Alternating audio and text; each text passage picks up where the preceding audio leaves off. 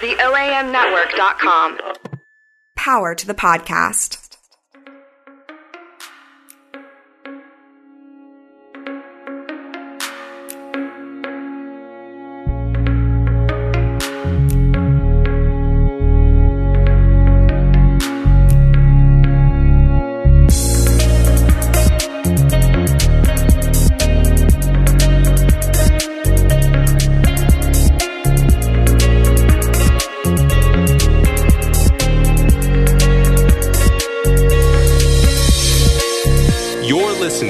Bike Nerds Podcast. Welcome to the Bike Nerds Podcast. For you, the listeners of the Bike Nerds Podcast, Audible is offering a free audiobook download with a free 30-day trial to give you the opportunity to check out their service. Kyle, what have you been listening to lately? So I just started a new story called Dark Matter by Blake Crouch. I'm not very far into it, so I can't give you like a good sense of what it's about or even if it's good, but it came recommended from another podcast that I listened to. And so, I just decided to take a break from the Star Wars for a moment and dig into this. I respect that. I look forward to hearing about, what it looks like. Yeah, it's like this guy basically like wakes up and the life that he knew is no longer the life that he's sort of experiencing. So I don't know what it's about because I think the main character doesn't even know what it's about. I like that. I may read that. Yeah, you can borrow it if you want. Thank you. Well, I want to read it, but I have it in print form as well. Oh, look at you. To download your free audiobook today, go to audibletrial.com/OAM. Again, that's audibletrial.com/OAM for your free audiobook. What's the word, Wagon Shoots? Man, we are gearing up for some travel. By the time this episode gets released, you and I will have already been reunited in Canada.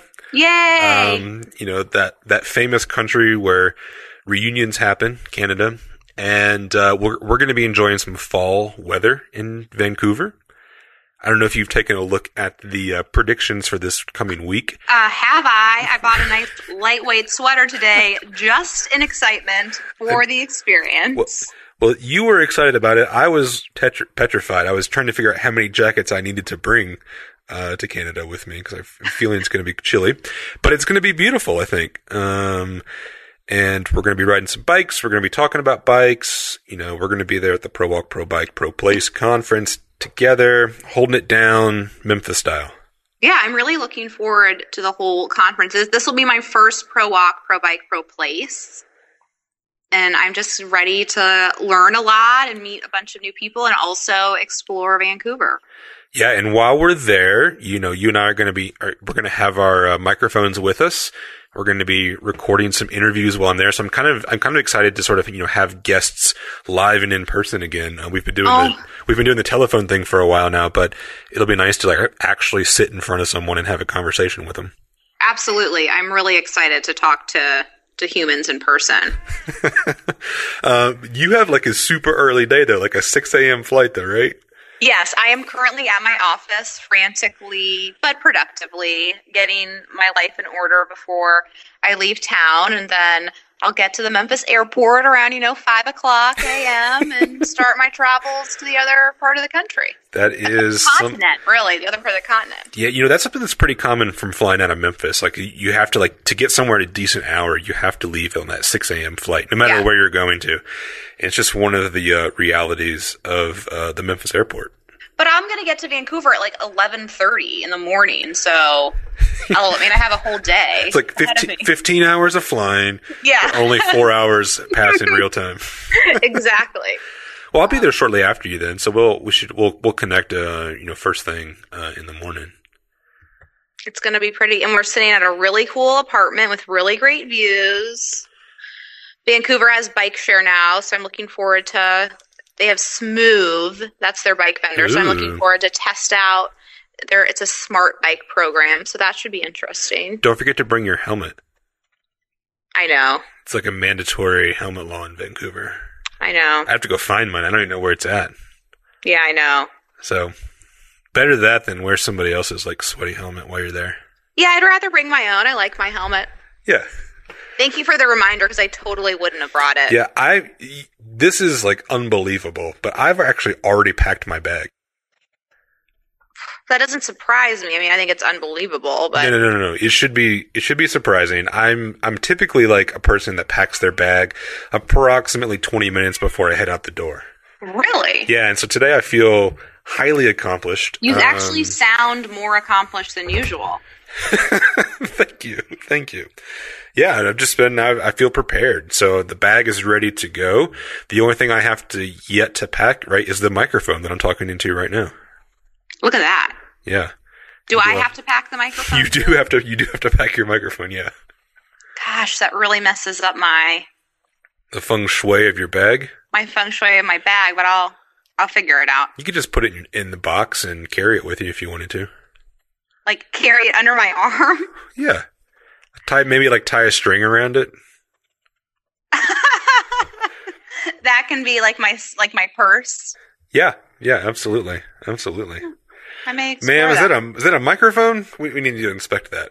Oh gosh. No, don't worry. I've taken the microphone through TSA before. It's no problem. But they will say, like, is that a microphone? And your answer should be yes. And another great thing about the conference is we're going to get to reunite with a bunch of people we've had on the show.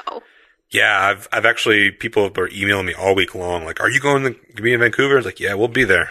And, and also some new friends of the podcast, are also going to be there. People that we've been trying to hook up with for interviews for a little while now. We've been unable to coordinate schedules, but we found out that all these people were going to be in Vancouver. So, we're going to have a good time, I think. I'm very excited. Will Doe Lee be in Vancouver? I don't know if Doe's going to be there or not, but I've just re-listened to the podcast as I was sort of going back through and editing and taking out all the weird sounds in it. And the interview was great. Doe was so superb, and he offers a lot of like really great insight from the perspective, of somebody who sort of studies the relationships of people and how they interact with their environment. And, like I said, I listened to the whole thing again, and it was as enthralling as it was to record it in real time. It was really great to meet him and talk to him in person about, I think, a really interesting perspective on, bike riders that people don't necessarily identify as bike riders and really aren't giving a voice to kind of a certain segment of people who are using bikes for their work and livelihood. So I want to add one thing. There's also another special guest on the podcast. As I was listening back, I realized that Miss Kitty, the older cat that we keep here at my house, was especially like lively that day, and so there's a lot of like little meows in the background that you can hear. Really? Yeah, I think it just adds like another dimension of personality. And Miss Kitty I talked to her afterwards. She was really happy to have been involved with the podcast, and would like to come back on again in the future.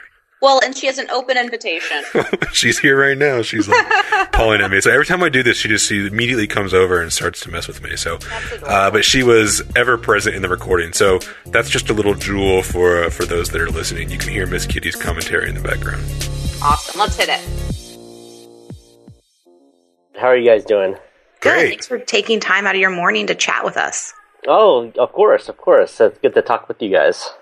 Are you calling from New York City? I am. Where are you all at? I'm in Memphis, and Kyle is calling from Boulder. So we're really, I think, 3 time zones, which feels like a first. Oh, it must be really early for you, Kyle. Yeah, a little more. It's only early because of the night that I had last night. But it's 9 a.m. So I've had my pancakes already. There you go. So I think we were connected with you through our friend Naomi in New Orleans. But if you could give us a little background on what you're doing in New York City, that would be fantastic to kick off. Sure. I'm a PhD candidate at the City University of New York Graduate Center in Environmental Psychology. And I'm working on a research project with the Biking Public Project. And if you're familiar with them, they're a grassroots organization that's working to help advocate and work with underrepresented cyclists. And so the specific project we have right now is to work with immigrant food delivery cyclists here in New York City. And if you've ever been to New York City, you see a ton of delivery guys on bikes everywhere, all over the city. A lot of them are recent immigrants, and so there's not much in terms of the mainstream bicycling movement that knows much about these cyclists. A lot of the conversations and advocacy and planning around bicycling hasn't involved their knowledge, their experiences. So our project is really to try to understand, what are the issues and concerns that they deal with on the street, and they're often a very different sort of set of concerns than what we might imagine that's being represented in the mainstream bicycling movement. How did the project identify immigrant delivery bikers as a highlight of the project? Well, so I think it happened in a couple different ways. The Biking Public project started a few years back, and it started out of kind of this need to see that there weren't a lot of groups, at least especially in New York, that center around cyclists of color, for example, and so working cyclists, what have you. And then at the same time, I was beginning my graduate studies, and I had been looking at bicycling as a research topic, and I actually did a kind of a shorter research project earlier on a bike to work event in Lake Tahoe in California, and I was kind of digging around a little bit for what might be my next project, and I started seeing all these articles in the local media about discussions and new ordinances being passed around food delivery workers, and I just started to notice the tenor and tone of these articles were very harsh and judgmental, and often a lot of these articles wouldn't even talk about the perspective and the context in which the workers were dealing with in the streets and in their occupations. And so I started looking into the literature and just realized there was almost nothing written about these kind of experiences of cycling. And so I started kind of digging into this a little bit and got connected with the Biking Public project, and they had just finished a portrait project where they had gone all over New York City and taking beautiful portraits of the diversity of cycling that happens here in New York City, and we're looking to kind of figure out what their next steps were, and I got connected with them, and they had been interested in trying to connect with food delivery workers, and so it was kind of it was good timing, to say the least. So so that's kind of where we've kind of gotten started. Do, as a burgeoning environmental psychologist, what's the perspective that you sort of approach these kinds of this kind of advocacy from? I'm not sure that I've ever actually met an environmental psychologist, so I'm kind of curious, to sort of, what's the philosophy and, sort of that you sort of approach, this subject matter from. Well, so I'm not surprised. Environmental psychology, it's not a well-known aspect of psychology. And most times when I mention it to people are like, well, you're going to give therapy to trees or something, so,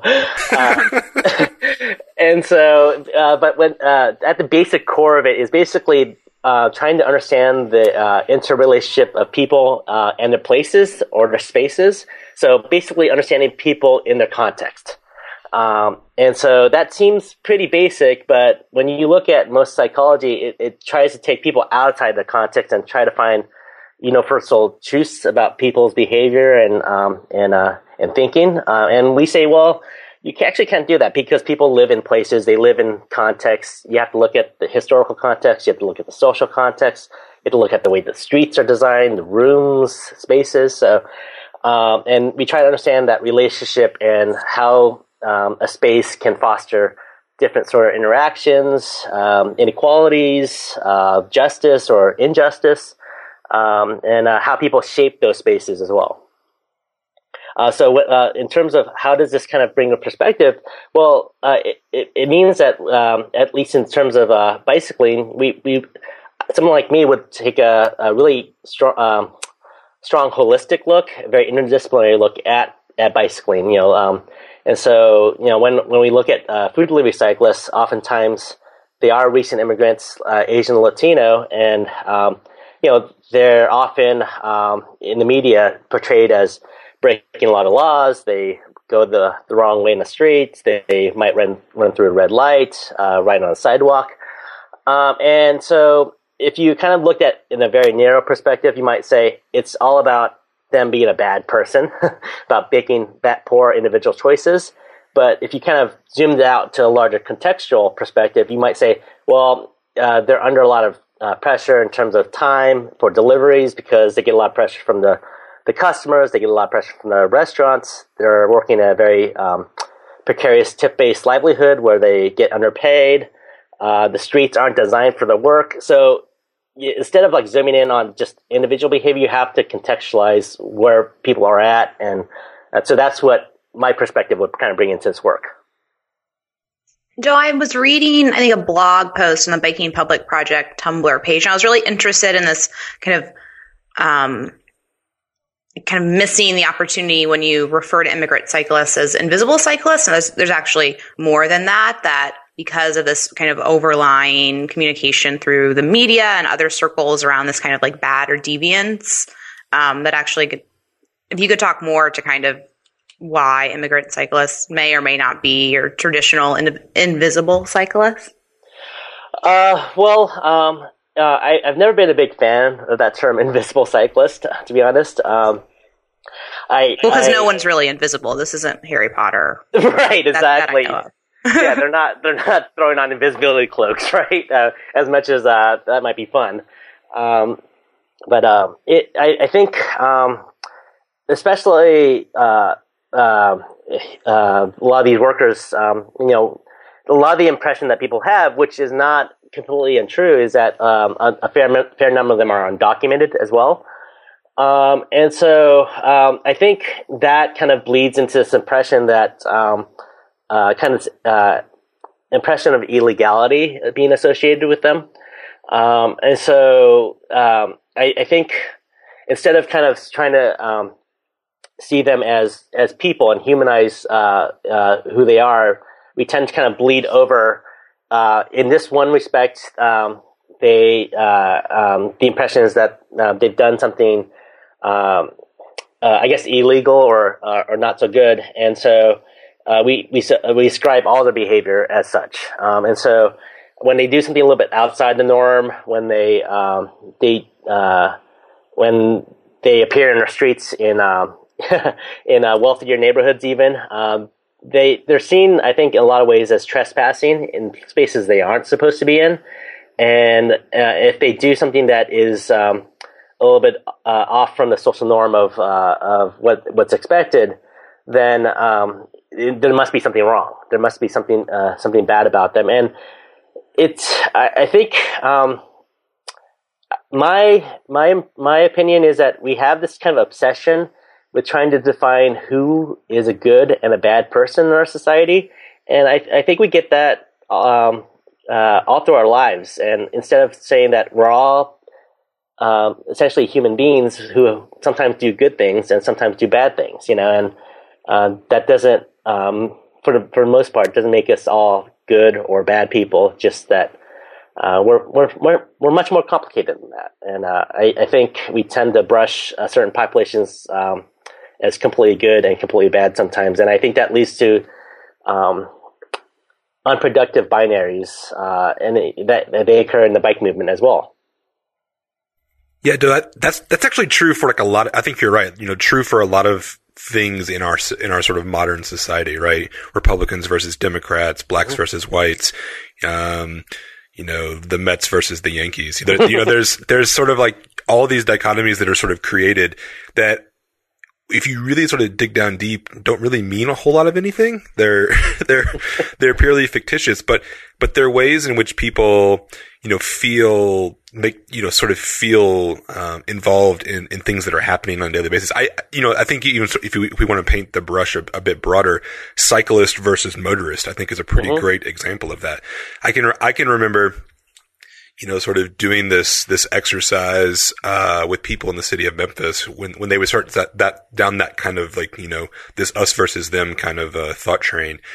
But we'd often ask people, how did you get to this point today? And, what kind of trips did you make? And, most people were driving a car at some point during the day. But then when you point out that they were also walking, when you point out that they also did, this or this or that, there's this need, I think, by humans to sort of categorize ourselves as a certain, to sort of, strengthen our own identities and to set ourselves apart from people whose identities we don't want to associate with.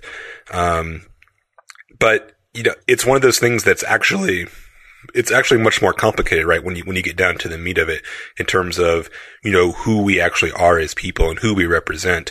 There's actually a lot more underneath the surface than we really want to admit. Is that a true statement?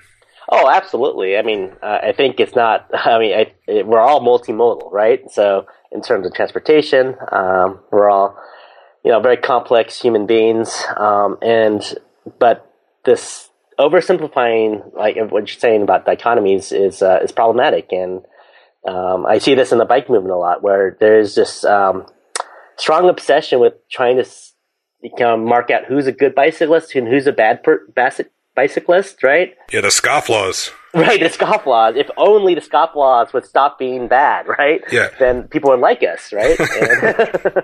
And it's, I think, much more complicated than that. And it's, I wonder to some extent when we say, oh, if those bicyclists just stopped breaking the laws, we just contribute to this atmosphere where, victim blaming happens when someone does get killed on a bike, where the police and the media kind of revert to like, oh, they must have been not wearing their helmet, they must have been going the wrong way, they must have been running a red light, without any sort of proof, right? Mm-hmm. And so I wonder if that just doesn't help, that kind of thinking, and it prevents solidarities and collective action from kind of emerging. Yeah, I haven't really thought about this in too much detail, though, but, to what degree does, I don't know what the present tense of that is, to what degree do you think sort of the vehicular cycling movement played in sort of creating that dichotomy for scofflaw cycling? I'm sort of thinking about it from a perspective of vehicular cycling is about, sorry, my cat is going crazy.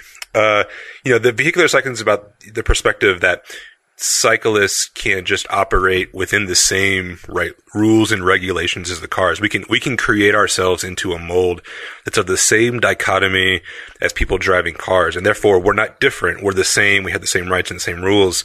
And those that sort of operate outside of that, are the scofflaws here. And that sort of the proliferation of vehicular cycling in the United States since, the 1970s to the current day in some places, I think in a lot of ways that might be a contributing factor to thinking about how traditional bike advocacy, approaches, these kinds of individuals. Yeah, I think there's a good point to that.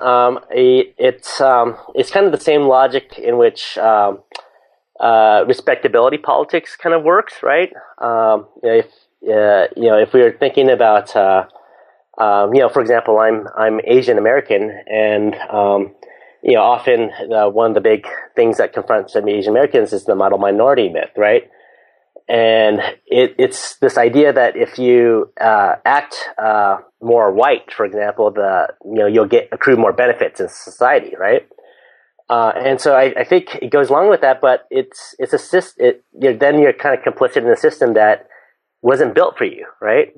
That privileges a whole different group of people, and I think that's true in this kind of idea that you should cycle like a car because it's a system. It's a street system that was designed and built to privilege cars, and it wasn't built for you. So you're always aspiring to be something that you're not. And while there's some elements of cycling that can be similar to driving, it's just there's nowhere near the same speed and force and bulk, and space that's required. And so it's trying to, wedge yourself in a system that wasn't built for you. And I think that is also, can be an issue with, the problems of trying to, force, round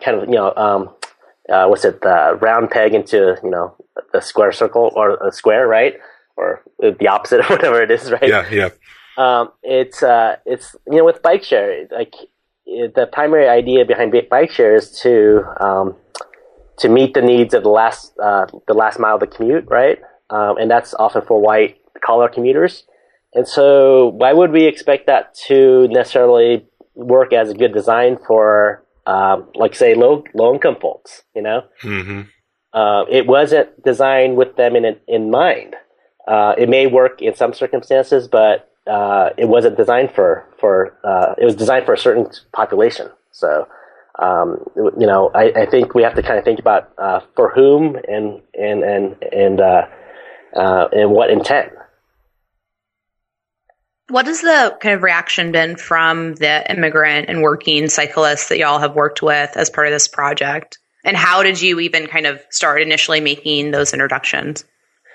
Well, it's slow going. We're still kind of working on this. It's a struggle, and partly, it's, I will admit, I come from more privileged immigrant background than a lot of these cyclists, and so our perspectives at some level are different. We have a couple of former food delivery workers on our team, but it's about slowly building relationships, trying to kind of go where they are and where they're comfortable, and to some extent, the reaction's mixed, and it has less to do with I think when we kind of approach this project from trying to be like, okay, what are the issues that you care about, and so when we've talked to the delivery workers, three things kind of pop out. One is over policing. Second is street safety in terms of riding their bike on unsafe streets and their own personal safety while doing deliveries. And in terms of being robbed or physical assault. And the last piece is the working conditions in terms of fair pay and other things associated with that. And so when we kind of approach cyclists talking about these issues, they generally get it. They generally say like, yeah, that's good to work on. But it's also kind of difficult because their occupation is so precarious. They work incredibly long hours. They don't often have many days off. So some of the workers we've talked to, work 10 to 12 hours a day, and maybe get a day or two off every couple weeks. And so that is the level of like physical exhaustion, just not wanting to do much outside of work. And so it's for them, they care, but it's also hard to find time and energy to kind of focus on what some of these larger strategies that like someone like I might have more time to attend to. And so we went into a bike shop the other day, and we're talking to these Chinese delivery workers, and and they were like, well, yeah, we're angry. We get these $500 tickets, and we're angry about that. How can you help with that right now? And there's really nothing we can do with those tickets right now. And we're trying to discuss how we want to try to maybe change the policies regarding that or the laws, but and they're uncertain that how that's going to help their immediate condition. And so, and then others are like, no, we need to organize protests and mass gatherings. But I think we're slowly building relationships, and we're slowly trying to organize. But it's a long process, and it's not immediately obvious about what we need to be doing. So, in what ways do you think that this work has applications outside of, New York City's immigrant delivery cyclist population? I'm thinking of, like a situation like Memphis, Tennessee, where there are no delivery cyclists at all, but many of the sort of, issues that you're trying to tackle through the work and through the research are probably applicable. Are there broader implications that you think to this work? Oh, sure. I think, in terms of delivery itself, I think there has been an explosion of labor being used for transportation. Like if you just look at the Uber kind of Lyft phenomenon, right? But also like a lot of these companies are starting to try to throw a lot of money into delivery because I think they're seeing this as a big future kind of moneymaker, where people increasingly want things delivered for the convenience and comfort, and at the same time, I think I wonder if they see this as the people who do delivery as a kind of exploitable kind of labor force, and so I think on one hand, I think it's a canary in a coal mine in terms of that kind of kind of labor exploitation and how it manifests as a kind of harm to the person in terms of risk on the streets, in terms of wage exploitation, what have you.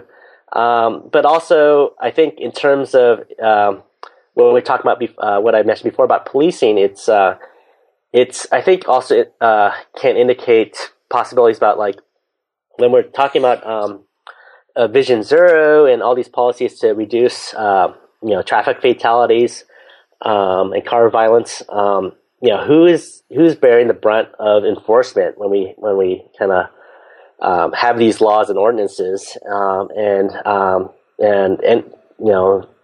it's not surprising, but mostly it's marginalized populations that bear the brunt of this, and the NYPD. Officers have said, in numerous places that, it's illegal to have quotas, but they're, encouraged to go get numbers. And so, and that the officers have admitted that the easiest people to get numbers off of are marginalized populations. So, when we're looking at Vision Zero and we're looking at how to reduce car violence, and we look at enforcement as one of the tactics to do so, then who's going to bear the brunt of that? And it's often marginalized populations. There's been a couple stories in my news feed on Facebook this week that I think are relevant. One had to do with an African American man in Dallas, Texas, who a couple of years ago was issued a citation for not wearing a helmet riding his bike, even though that wasn't an actual law in Dallas. It had been, in the last 10 years, it had been repealed and it was no longer, but he had been targeted by police and been issued this citation, and he didn't show up for his court appearance, and therefore had a warrant against him, and he got arrested and couldn't make bail. And so now there's this whole thing where he owes a ton of money to the criminal justice system, all for a crime that he didn't actually, commit while riding a bicycle. And then I'm also reading, about the Justice Department recent, this policy and statement about those who are arrested and don't have the financial means to post a bail or not going to be required to actually do so as a result of, the bail system just generally in the country being more of a debtor's service than it is really in actually keeping criminals off the street or, helping to avoid flight risks for somebody. And I think this is a story that's also been playing out recently in Memphis, as I'm sort of been reading about some stories that have been happening back there. But I think, my point is that all of this, I think, sort of points to ways in which bicycling advocacy can and has the ability to sort of broaden its reach into other subject areas. I think this is a criticism, right, of bicycle advocacy, is that it's very too narrowly focused on, bicycle safety and stopping scofflaws and doing this or doing that or getting money or getting your mayor to hold a bike to work day event. But it isn't looking at sort of the broader implications of their work on other societal issues. Do you see sort of this work, again, sort of just thinking about the breadth of it, sort of, having applications outside of bicycle advocacy? Well, I think so. I think it does need this kind of intersectionality with other traditionally different, arenas, like you mentioned. And so, I think a lot of people are starting to look at issues of like housing justice and affordable housing, gentrification, what have you.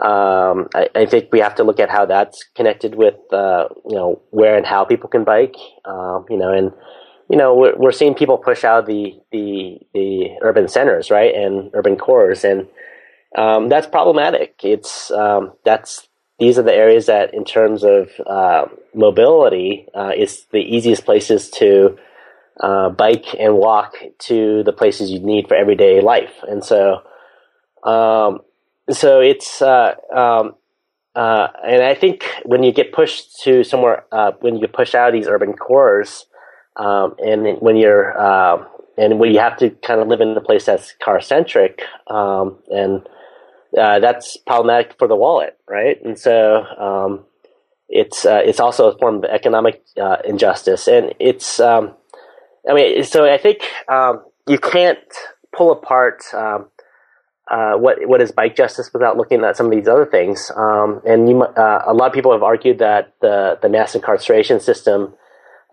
is kind of an outgrowth of deindustrialization in the United States, where we've lost so many manufacturing jobs that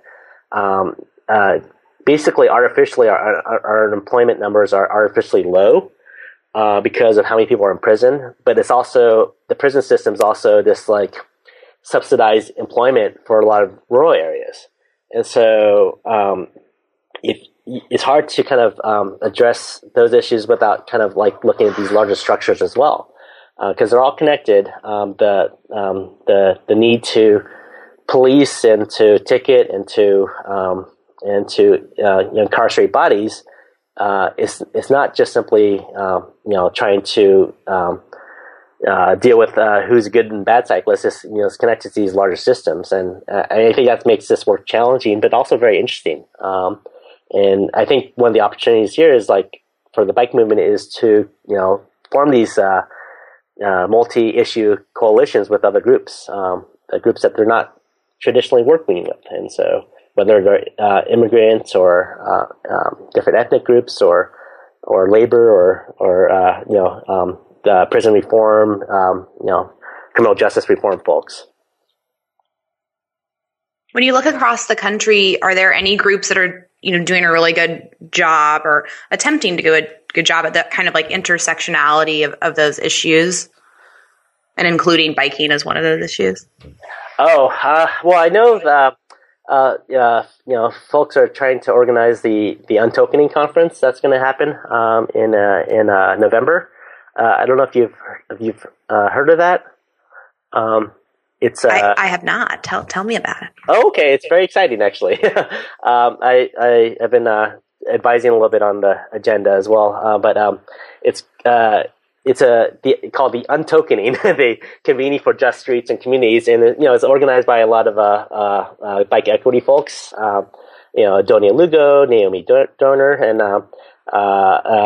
Caroline Strapansky, and a number of different folks. So it's going to be a one-day kind of event after the Facing the Race conference in Atlanta. It's November 13th, and they just came out with the website this past week for it. So it's basically www.untokening.org. And so basically it's to try to kind of bring together people working on bicycle equity and talk a lot through these issues, trying to come up with different working documents and strategies for how to kind of tackle these kinds of issues.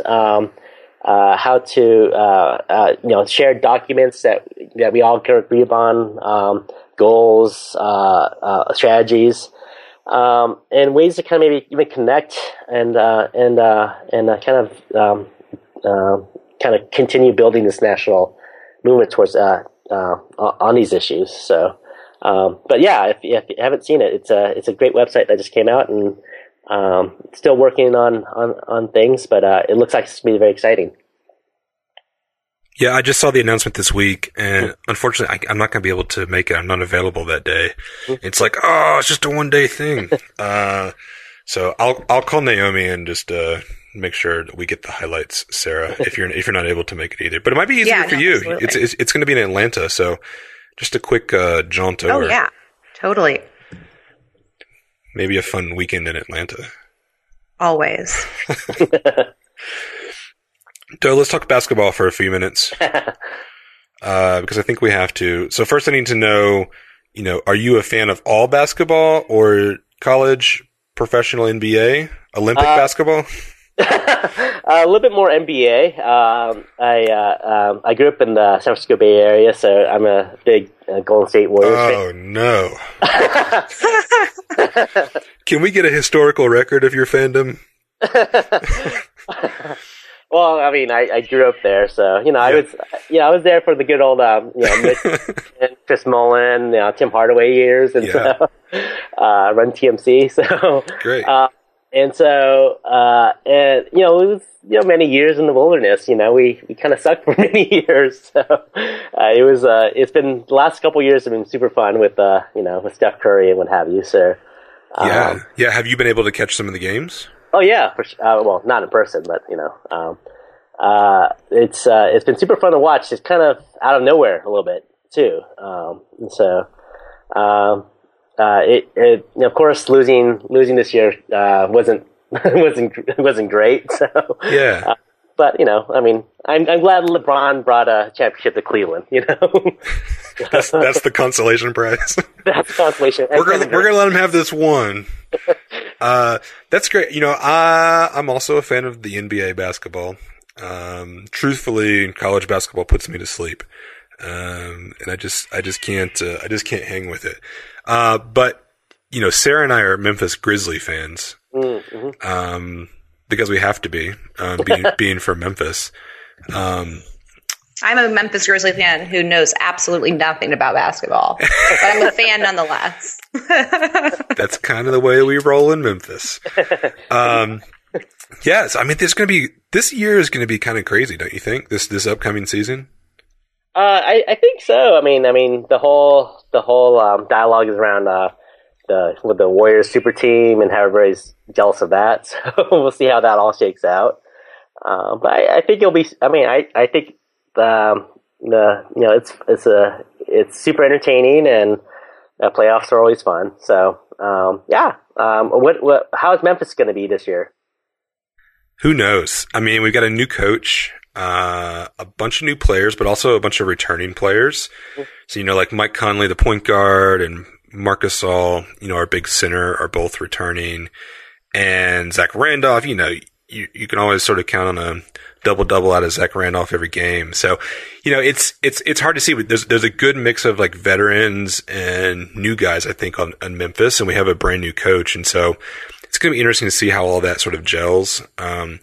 Interestingly enough, there's a guy that was who played for the University of Memphis basketball team, who's just been added to the Grizzlies roster. And I think that's a first for the Memphis Grizzlies, having sort of like a local, college product play for the professional team in the same city. And Memphis is kind of a basketball crazed town. Everything kind of in the sports arena kind of revolves around basketball, whether that's the University of Memphis or the Grizzlies. And so, I don't know, I think it's going to be really interesting to sort of see, like a homegrown guy take the court for his professional team. I'm kind of interested to understand, the way that the fans sort of react to that and, embrace that. Because I can't imagine it going any other way than sort of an enthusiastic embrace. Mm-hmm. Yeah, it's always good to see the hometown guys, who are all about the place too, right? The city, and and embody it. So and the Grizzlies have been like playoff contenders for the last 5 or 6 seasons, and so that's been fun. We made it to the Western Conference Finals one year. Didn't make it through. We faced the Warriors in recent years in the playoffs. I don't think we won either of the series in the last 2, but I think we definitely put the Warriors through some paces for some of those. Definitely had to go to game 5, 6, or 7 to sort of get through some of that. So I feel good about it. The Grizzlies are a team that like you feel good about rooting for, I think. Mm-hmm. Yeah, I think so. And I think next year will be interesting rooting for the Warriors super team, because I haven't really been in that position with the Warriors before. So, everybody's hating on them, so it'll be fun.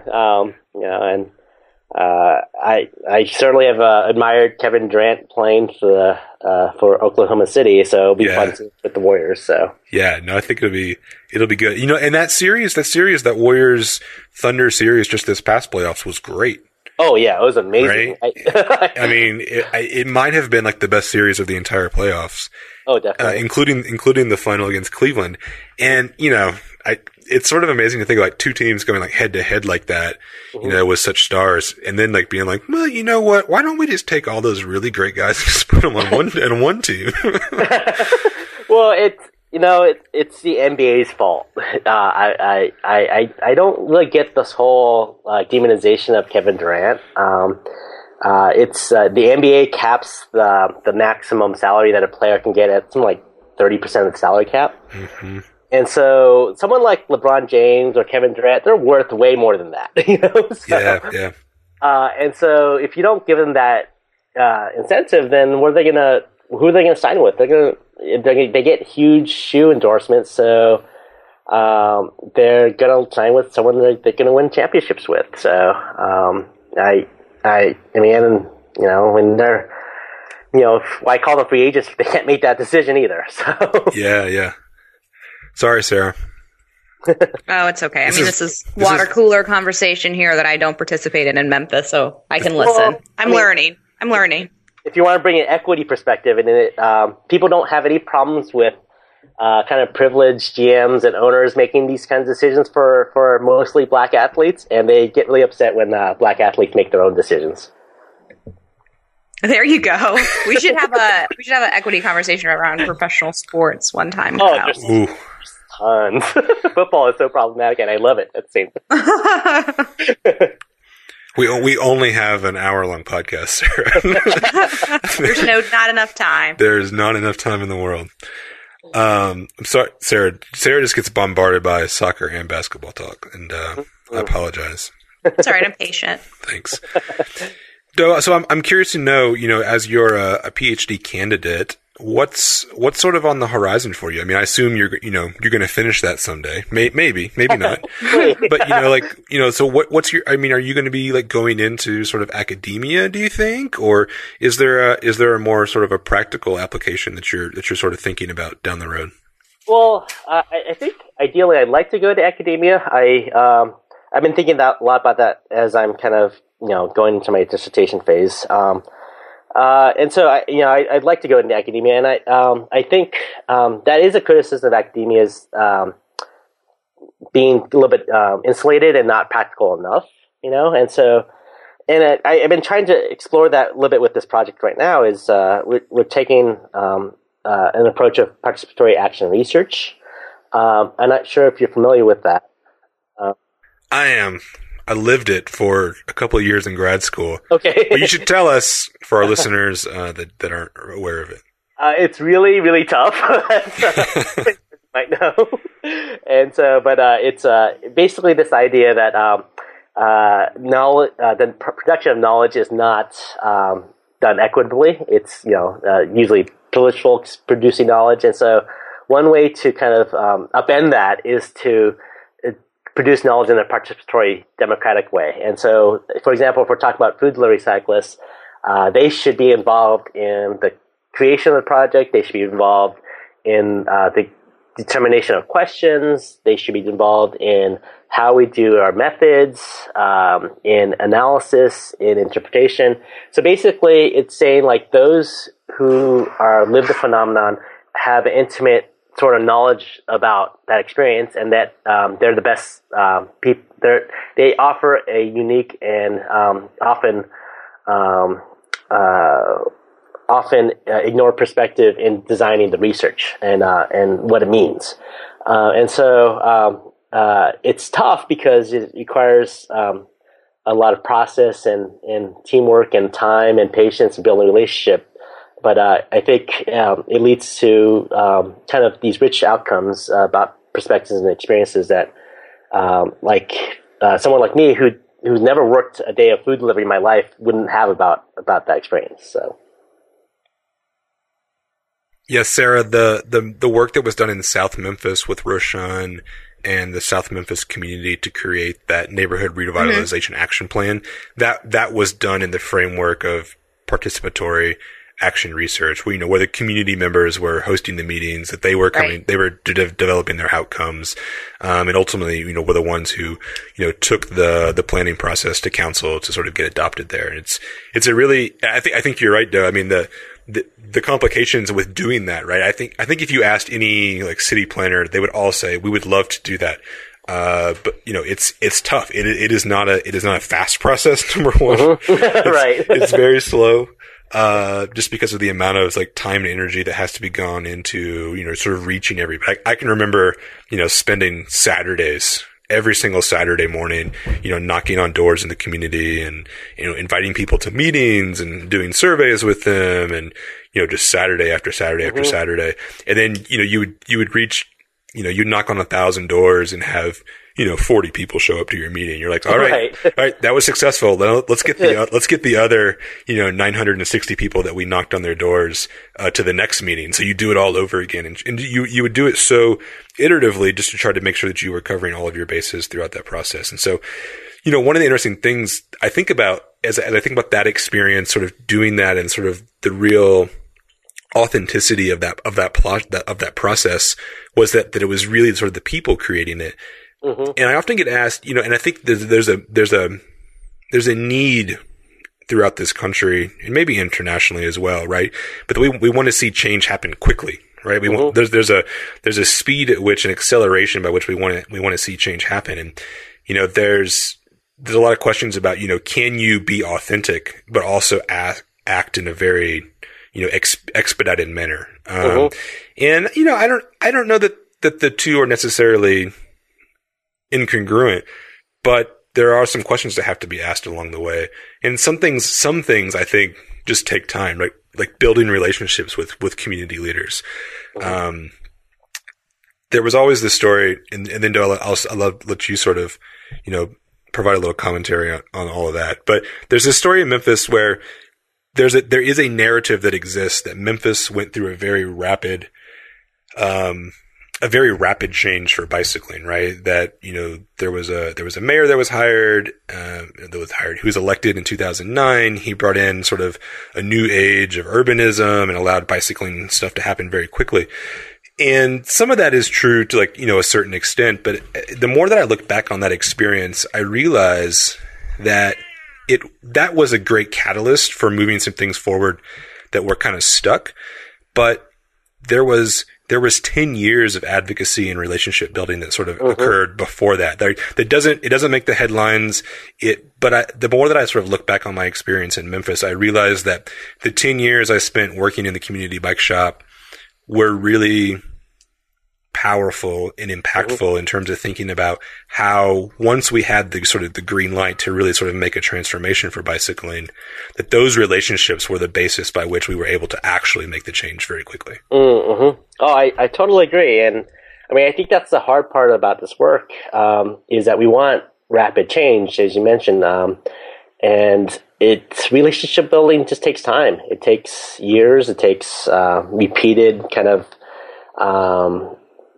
contact and conversations and lunches and dinners and breaking bread together. And it's about building trust. And that I think that's the hard thing is we have a sort of kind of systems in which we're constantly told to be efficient and quick and speedy with our deliverables, and some of this stuff just is unpredictable. It may, the outcomes might emerge 10, 20 years from now, right?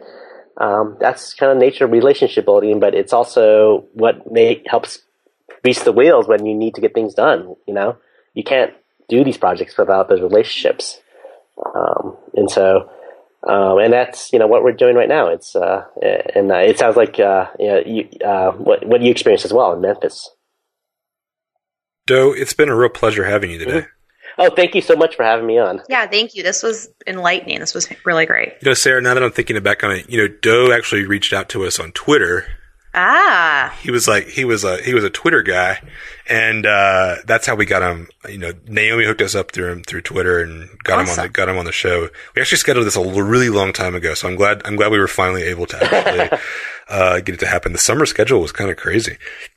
Oh, that's what happens this summer, right? Yeah. Well, this was great, Doe. I've been following your work with the Public Bike Project, and really think it's just like a fantastic kind of lens to view on individuals that we don't necessarily think of in our everyday life. So I really appreciate the work that y'all doing and look forward to following you guys along the way.